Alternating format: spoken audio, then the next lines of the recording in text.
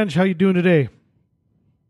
Stu, I'm really well. How are you doing today? I'm doing good. The summer weather is still here, so that's nice to feel on your body and waking up and getting you in a good mood.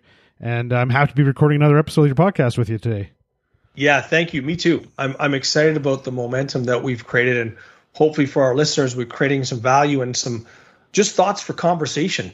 That's really been our intention since we began this whole journey a few years back, is to share ideas, share thoughts, and create dialogue whereby we can hopefully stimulate some thoughts and also encourage our listeners to take those thoughts beyond these recordings and really ask questions and support people in the times that we're in. As we've mentioned a few times, it's very dynamic out there.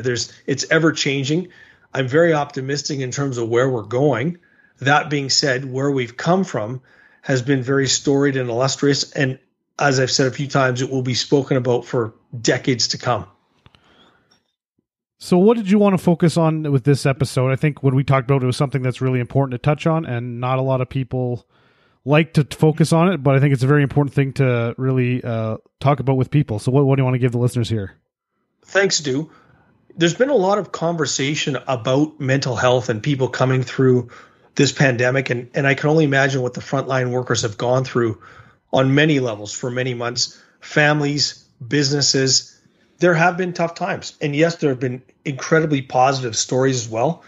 But the realm of mental health is something that I believe is going to be a lingering and residual from this time that we've been through.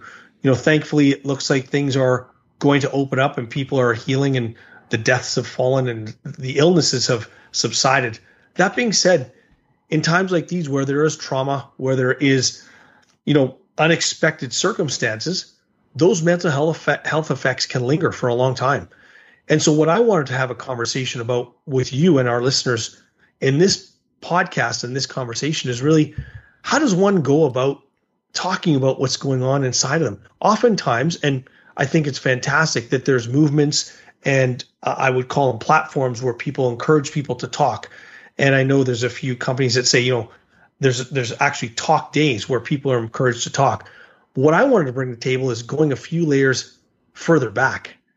How does a person, all of us, in fact, when we are going through challenges with our mental health or our doubt, desperation, depression, how do we actually get to a point where we can talk? It's one thing to have a conversation about those things. It's another thing to muster up sometimes the courage and the wherewithal to do so. Doesn't mean someone is fearful or doesn't mean someone's incapable. They could have fear and they could have a feeling of incapacitation. But what I wanted to share with you and everyone that's on this is, how does one go about getting to that point where you can be confident enough and at peace to actually talk to someone about what's going on inside? It's certainly, a big obstacle when you want to get stuff out and you don't know where to turn or who to turn to without feeling like you're not going to be heard. So what would you recommend for people to feel like they want to really talk to someone? Where should they go and what should they do? Great question. I wanted to start off first by when any of us go through life and we have things to talk about, I really want to encourage people to go through a conversation with yourselves first and really go through a process of acceptance. And that is, it is okay to feel not 100%. It is acceptable and it is real to feel down and beat down and potentially defeated. And that initial conversation with oneself, Stu, I believe can help overcome shame, can overcome shyness or potentially feeling of guilt of, I should be feeling like this. I don't want to burden with someone with this. I'm ashamed of talking about this. It's really having that initial conversation with oneself to be accepting. And here's a big word, Stu, being compassionate towards ourselves. Oftentimes, think of it this way, we can listen to someone else's challenges or maybe situations they're going through or tough times. But when it comes to us, each person, do we have that ability to take that step? And what I want to introduce first off is accept the fact that it's okay. And then have compassion for yourself to recognize that when we do articulate ourselves, when we do talk, it actually externalizes the story. People walked around for generations, Stu, with stories still within them. And many people die with those stories within them. It's not to say that's a bad thing, but it's pain. It's painful for people to go through that. So this whole premise of finding someone to talk to and actually doing the talking and having a conversation really starts with that acceptance and compassion towards oneself. And so I really wanted to put that pillar down in terms of getting people to that stage where they can take that step. Yeah, no, that's a good first thing to do for sure. It's something that I don't think you'll be able to honestly have a conversation with someone if you don't, be okay with yourself to begin with. Right. And so the next step of that, which I find is not often spoken about, but I want to introduce it in this dialogue with you and I and our listeners, is to say, talking is one thing, asking a question is another. So for example, Stu, if I had something that was on my mind that was challenging me and perhaps holding me back or causing me some significant strife in my life, I could just directly talk about it, but usually people don't do that. So how do they get there? Ask a question of the other person. So for example, we can do role play here. I would say, hey, Stu, how is it going? We would have some pleasantries. Hey, Stu, would it be possible for us to take some time? I've got some pretty heavy things on my mind. And would you have time to spend with me or listen? I'm not really looking for you to solve anything right now. I just feel I've got to get it off my mind. And I would really appreciate it if you'd provide some time for us to do that. Would that be possible? Of course. What time were you thinking of being available to do this? So just that small interaction right there, I started with a question rather than a statement that I'm going through this and I need to talk about this. Oftentimes the receiver or the person who's listening, especially when someone's talking about significant things in their life or maybe things that are challenging, it's easy to be taken off guard. And a lot of times when people are listening through good intention, they actually want to try to solve it. And so the moment someone starts talking about a challenge, a problem, a situation, the person listening is already thinking, how do I help them? How do I solve it?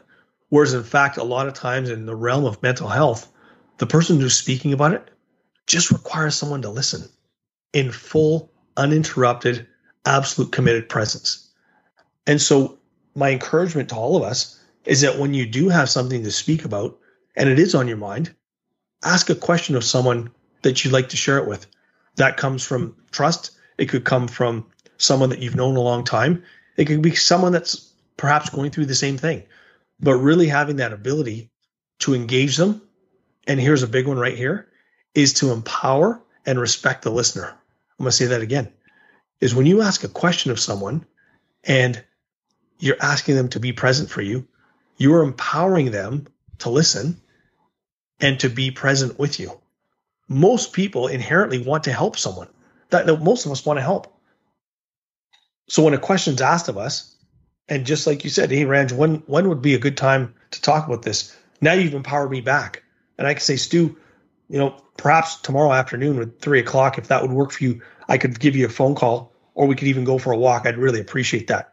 And I'm sure you would say, hey, that's great. Or that time doesn't work for me. Let's find another time. It's never an absolute. It's always a dance and a dynamic situation. But once you get to that point, now you have an opportunity to have a conversation that's meaningful and really deep.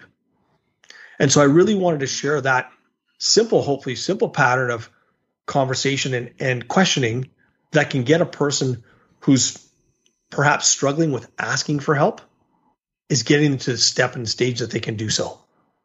And I would say, like, just in that situation, I felt like honored to be asked that by someone that I'm friends with or that I care about. So like, I know there's insecurities if by the person who needs the help and wants to talk to someone, but just know if you're feel safe enough to ask that person, they're probably going to be, more often than not, they'll be honored that you actually came to them to talk to them.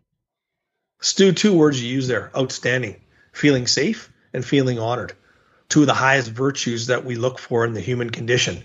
So when someone feels safe with a person, which you made me feel that, and then you felt honored that I asked, we have now set a platform, a space, an intention by which we can really cover a lot of material. You and I have known each other for years and years. And using this as a role play example for our listeners, we would be able to move through that process whereby I could speak about something that is challenging me. And I know it, you'd be there for me. Even if it was just to listen, which would get it out of my mind, perhaps out of my heart, into open air and give us a chance to navigate through that. It is one of the most powerful healing processes, as we've heard many times, to talk, to share, to engage, and to be felt that you have been heard. That's a big one. And so oftentimes when we have things on our mind, the holdback or the shame is, I feel bad for burdening someone about this. I don't want to bother anyone about this. I'll just try to figure it out myself. Well, really, to your point, people are honored to be asked to be a listener and to help and to even just be a presence of support. And I really encourage all of us as we go through these coming months is to think of 2 to 3 to 4 people that provide a safe place for you. And in turn, think of who you can be that safe place for. Because I'll tell you, as we all move through this time, there are going to be things that come up within us that we didn't realize that were dormant during these past 16 ever-changing and historical months that we've been through. I know. I was thinking the other day, just, you don't know what everyone's going through in their own little worlds in this pandemic. We've all kind of been, by ourselves or just in our little units there for a while. And if there's someone that you haven't, talked to yet that you used to hang out with all the time, really reach out to them, because you don't know how everyone's feeling or how they're reacting to it. Everyone is very different. And I've just found myself, with some positive experiences, just talking to people that I haven't talked to as often as I talk to some other people. So it's a rewarding experience. Stu, thanks for sharing that. And, in conjunction with what you just said, there's a lot of talk and conversation right now about people getting back out there and investing into the economy. And I think that's great. We get the economy rolling and people are going to be doing things again. That's very important for all of us. What I would add to that is let's all invest in each other in terms of listening and in the bank account, so to speak, of the heart and the mind, and make deposits and help people move through our investment of listening, through our investment of care and compassion, through our investment of being present, through our investment of actually, to your point, being empathetic and aiming to understand where someone else may be at that time without them saying it. And an investment in courage. And every one of us has a dormant fire within us that sometimes gets burnt out.